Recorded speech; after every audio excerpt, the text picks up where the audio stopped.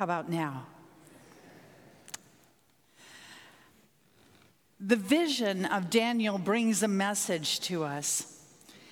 It tells us to humble ourselves before God, because one day God's kingdom will come in power and glory, wiping away all earthly kingdoms.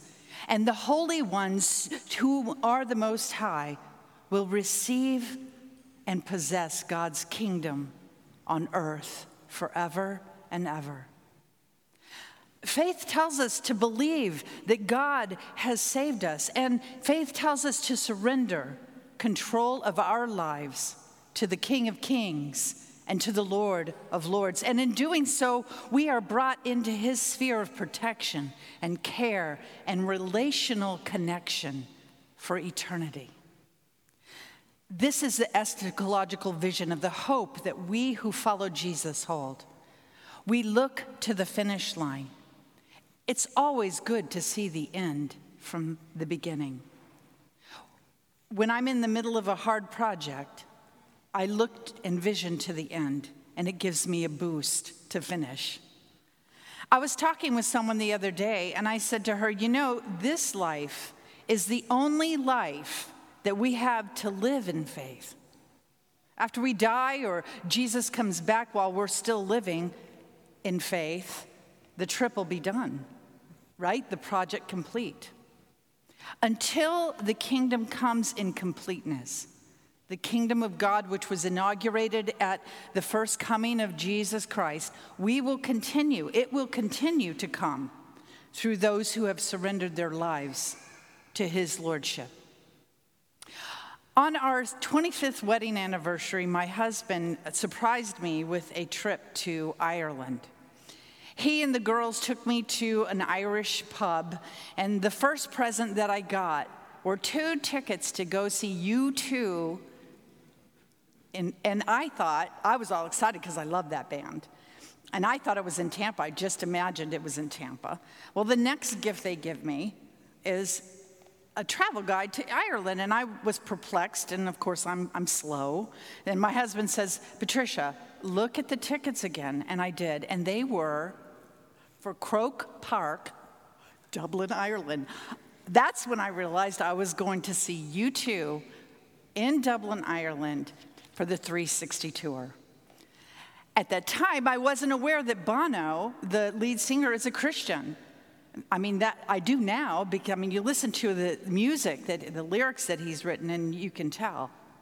Well, Bono has just published, out November 1st, his memoir called Surrender. 40 songs, one story.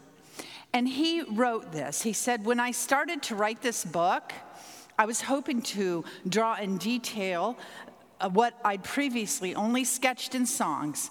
The people, the places, the possibilities in my life. Surrender is a word freighted with meaning for me. Growing up in Ireland in the 70s with my fists up, musically speaking, surrender was not a natural concept. A word that I only circled while I was gathering my thoughts for this book. I'm still grappling with this most humbling of commands in the band, in my marriage, in my faith. Surrender is the story, he says, of one pilgrim's lack of progress. But then in an NPR interview, Bono said this, I'm learning to surrender to our Maker. And one day, my goal is to be surrendered in totality. Paul, in his letter to the Ephesians, gives us an overview of the plan of salvation in 1 through 14, before he gives us the key to Christian living. I think it's important for us to understand how we are to participate in that plan of salvation and how God has prepared us to participate so that we can face the obstacles along the way with courage. In Ephesians chapter 1 through 14, Paul gives this sweeping overview of God's plan for salvation. He laid out that God had, like the Allies in World War II, invaded Normandy Beach with the crucifixion, the coming, the crucifixion, the resurrection, and ascension of Jesus. Now, we all know that D-Day was the day that World War II was actually won, but we also know that after D-Day, there were a lot of battles to be fought. In verse 10, Paul tells us that God's end plan for the fullness of time is to gather all things up in him, in heaven, things on earth.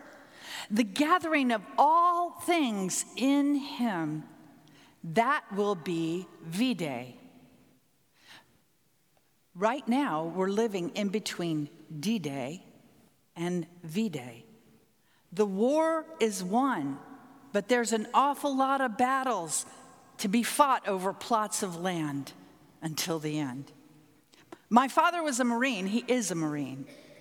And I remember him telling me that as a soldier, you do what you're told to do, right? As a soldier, you train for war, but you don't train by yourself. You train in a company. You don't go to war by yourself. So you train in a company, and you train together, you go to war together, and you follow the chain of command, everybody. And when you don't, then you hurt the company. When we became Christians, we're no longer subject to the overlord of sin and death. We are taken out of that kingdom. Our master changes. The lordship of our lives changes. Jesus is not only our Savior, our Messiah, but he is our King. He's our King we answer to. When we see Jesus, we should see him as Lord, the master of our destiny. In this war zone that we find ourselves in, Paul tells us that this kingdom that is coming on earth, that kingdom that Daniel's vision talks about, has in measure already come in Christ. That is a very special phrase, in Christ. Paul in 2 Corinthians 5 connects Christ with Adam by his understanding of the universal scope of Christ's atoning work on the cross. He writes, "For the love of Christ controls us, because we have concluded this, that one died for all, therefore all have died," that's Adam, "and he died for all, that those who live might no longer live for themselves, but for him who for their sake died and was raised again." Christ is the new beginning of humanity. Christ is the new beginning of humanity. Every church of believers is a kind of outpost for the mission of God's kingdom come on earth as it is in heaven. In Christ that is the company that we belong to. We are called to be different. We're called to be a peculiar people among the peoples of the earth because we belong to the King of Kings and Lord of Lords. In Christ, there is neither Jew nor Greek, male nor female, but all are in one in Christ. Galatians 3. In Christ you have been raised. Put to death what's earthly. Put on the new self, Colossians 3. Put off your old self, which belongs to your former manner of life and is corrupt through deceitful desires. Be renewed in the spirit of your mind. Put on the new self that is created after the likeness of God in true righteousness and holiness, Ephesians 4. In Christ qualifies the idea of a believer being in a body, the body of Christ. We who are many are one body in Christ, Romans 12. The body is a metaphor of the interdependence and unity of believers, not just the ones that are living, but the ones who have gone on before us. This body of kingdom bringers, right? Created in the likeness of God, and that is true righteousness and holiness. True righteousness is that which Jesus would call justice, and holiness is the quality of being personally devoted or dedicated to God. It is a word that requires relational faithfulness toward God and our neighbors. We are a people who are to embody the blesseds of the Beatitudes. Our new self, created in the likeness of God, is a self that is all about the justice of the gospel of Jesus. And this new self is completely devoted, dedicated to God's mission and God's will. In Christ, we have also obtained an inheritance. We have been given, not worked to get. Actually, the word obtained is klaro, which carries the meaning to obtain something by a random casting of lots. It is often understood as indicative of the divine will. God is the initiator. That's important to remember. It's hard to remember. We're creatures of forgetfulness. But praise be to God, his grace is given time and time again. So what is the inheritance? Traditionally, we think of inheritance as heaven. How many of us have read Paul Bunyan's Pilgrim Progress, right? That classic book where the hero gets to the end of his life and he goes off to share in the life of heaven. That's not what Paul is referring to. The inheritance is the whole world when Jesus comes back to judge the living and the dead and to create a new heaven and a new earth.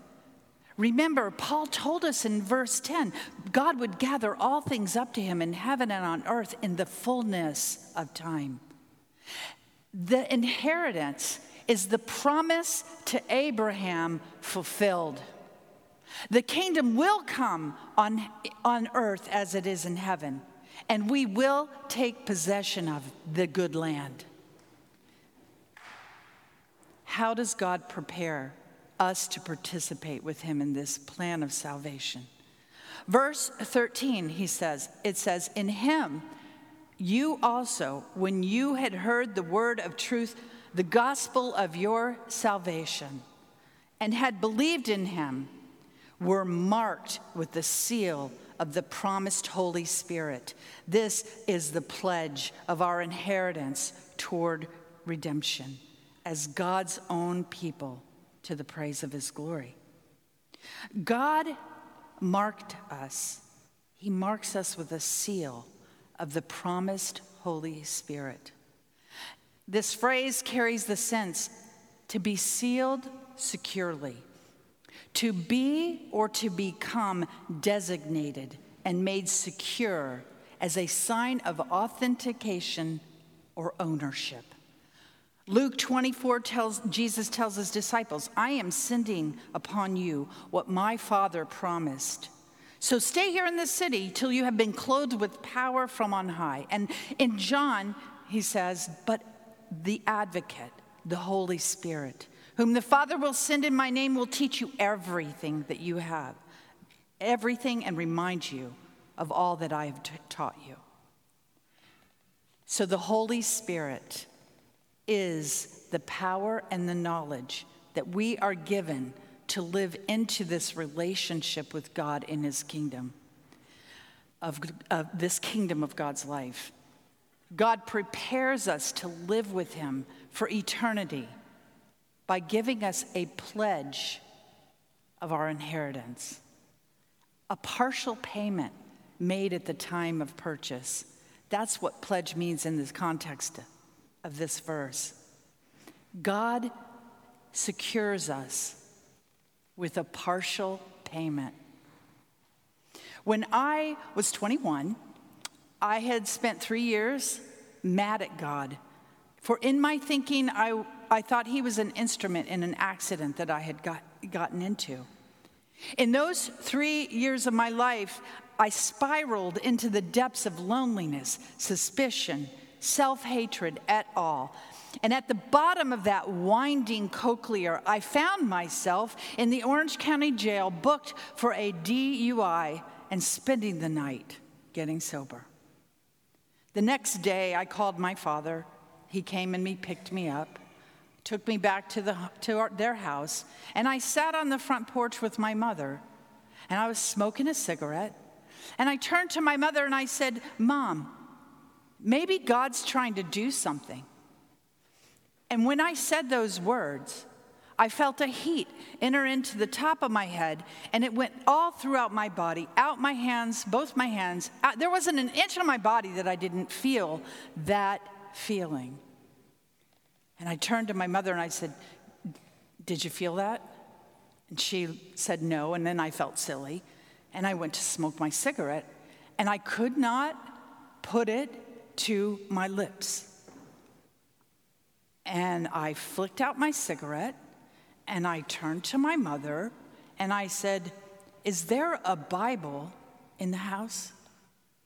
And she kind of looked at me perplexed, and she goes, "Well, I have a big family Bible." So she went and got the big family Bible, and she gave it to me. I took it, I went back to the back room. I shut the door, I threw it on the bed, because I didn't know really what I threw it on the bed, put my stomach on the bed and looked and started reading. And it was the Gospel of John.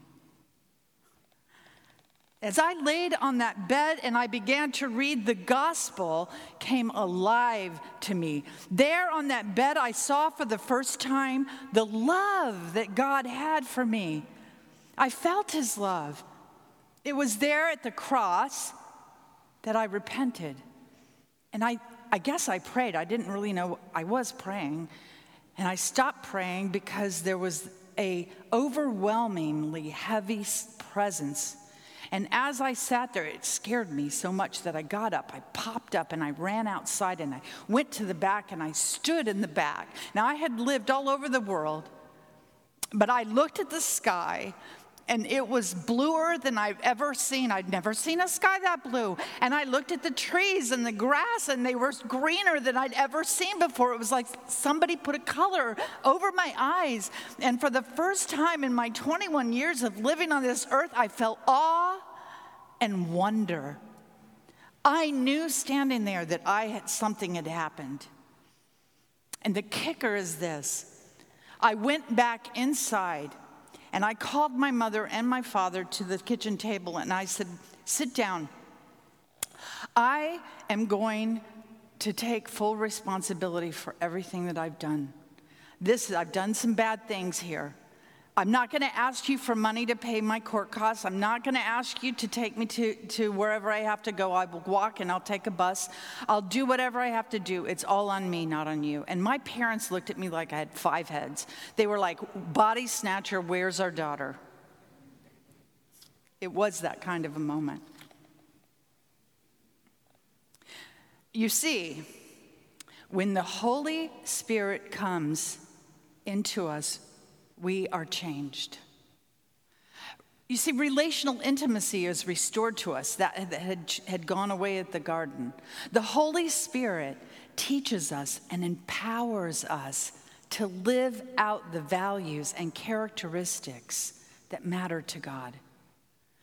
We cannot be inhabited by the Holy Spirit and not change. God prepares us to live into the relationship with him by giving us his own Spirit in measure as a down payment to work in us and prepare us, not just in us, but through us in this life of faith. He heals the relational gap of intimacy with him that was lost in the garden. He prepares us with that relational intimacy, an intimacy that changes us. That is how God prepares us. Then he looked up at his disciples and he said, "Blessed are you who are poor, for yours is the kingdom of God. Blessed are you who recognize your position of humbleness before the God who is your maker. Blessed are you when you surrender control of your life. Blessed are you when you acknowledge your need for God's Holy Spirit to work in you and through you to love as God loves. Blessed are you who are hungry now, for you will be filled. Blessed are you who hunger and thirst after righteousness and holiness, for you will be filled. Blessed are you who weep now, for you will laugh. Blessed are you who see with the eyes of God the need of people, and when you see the need of people, your heart hurts just as God's does.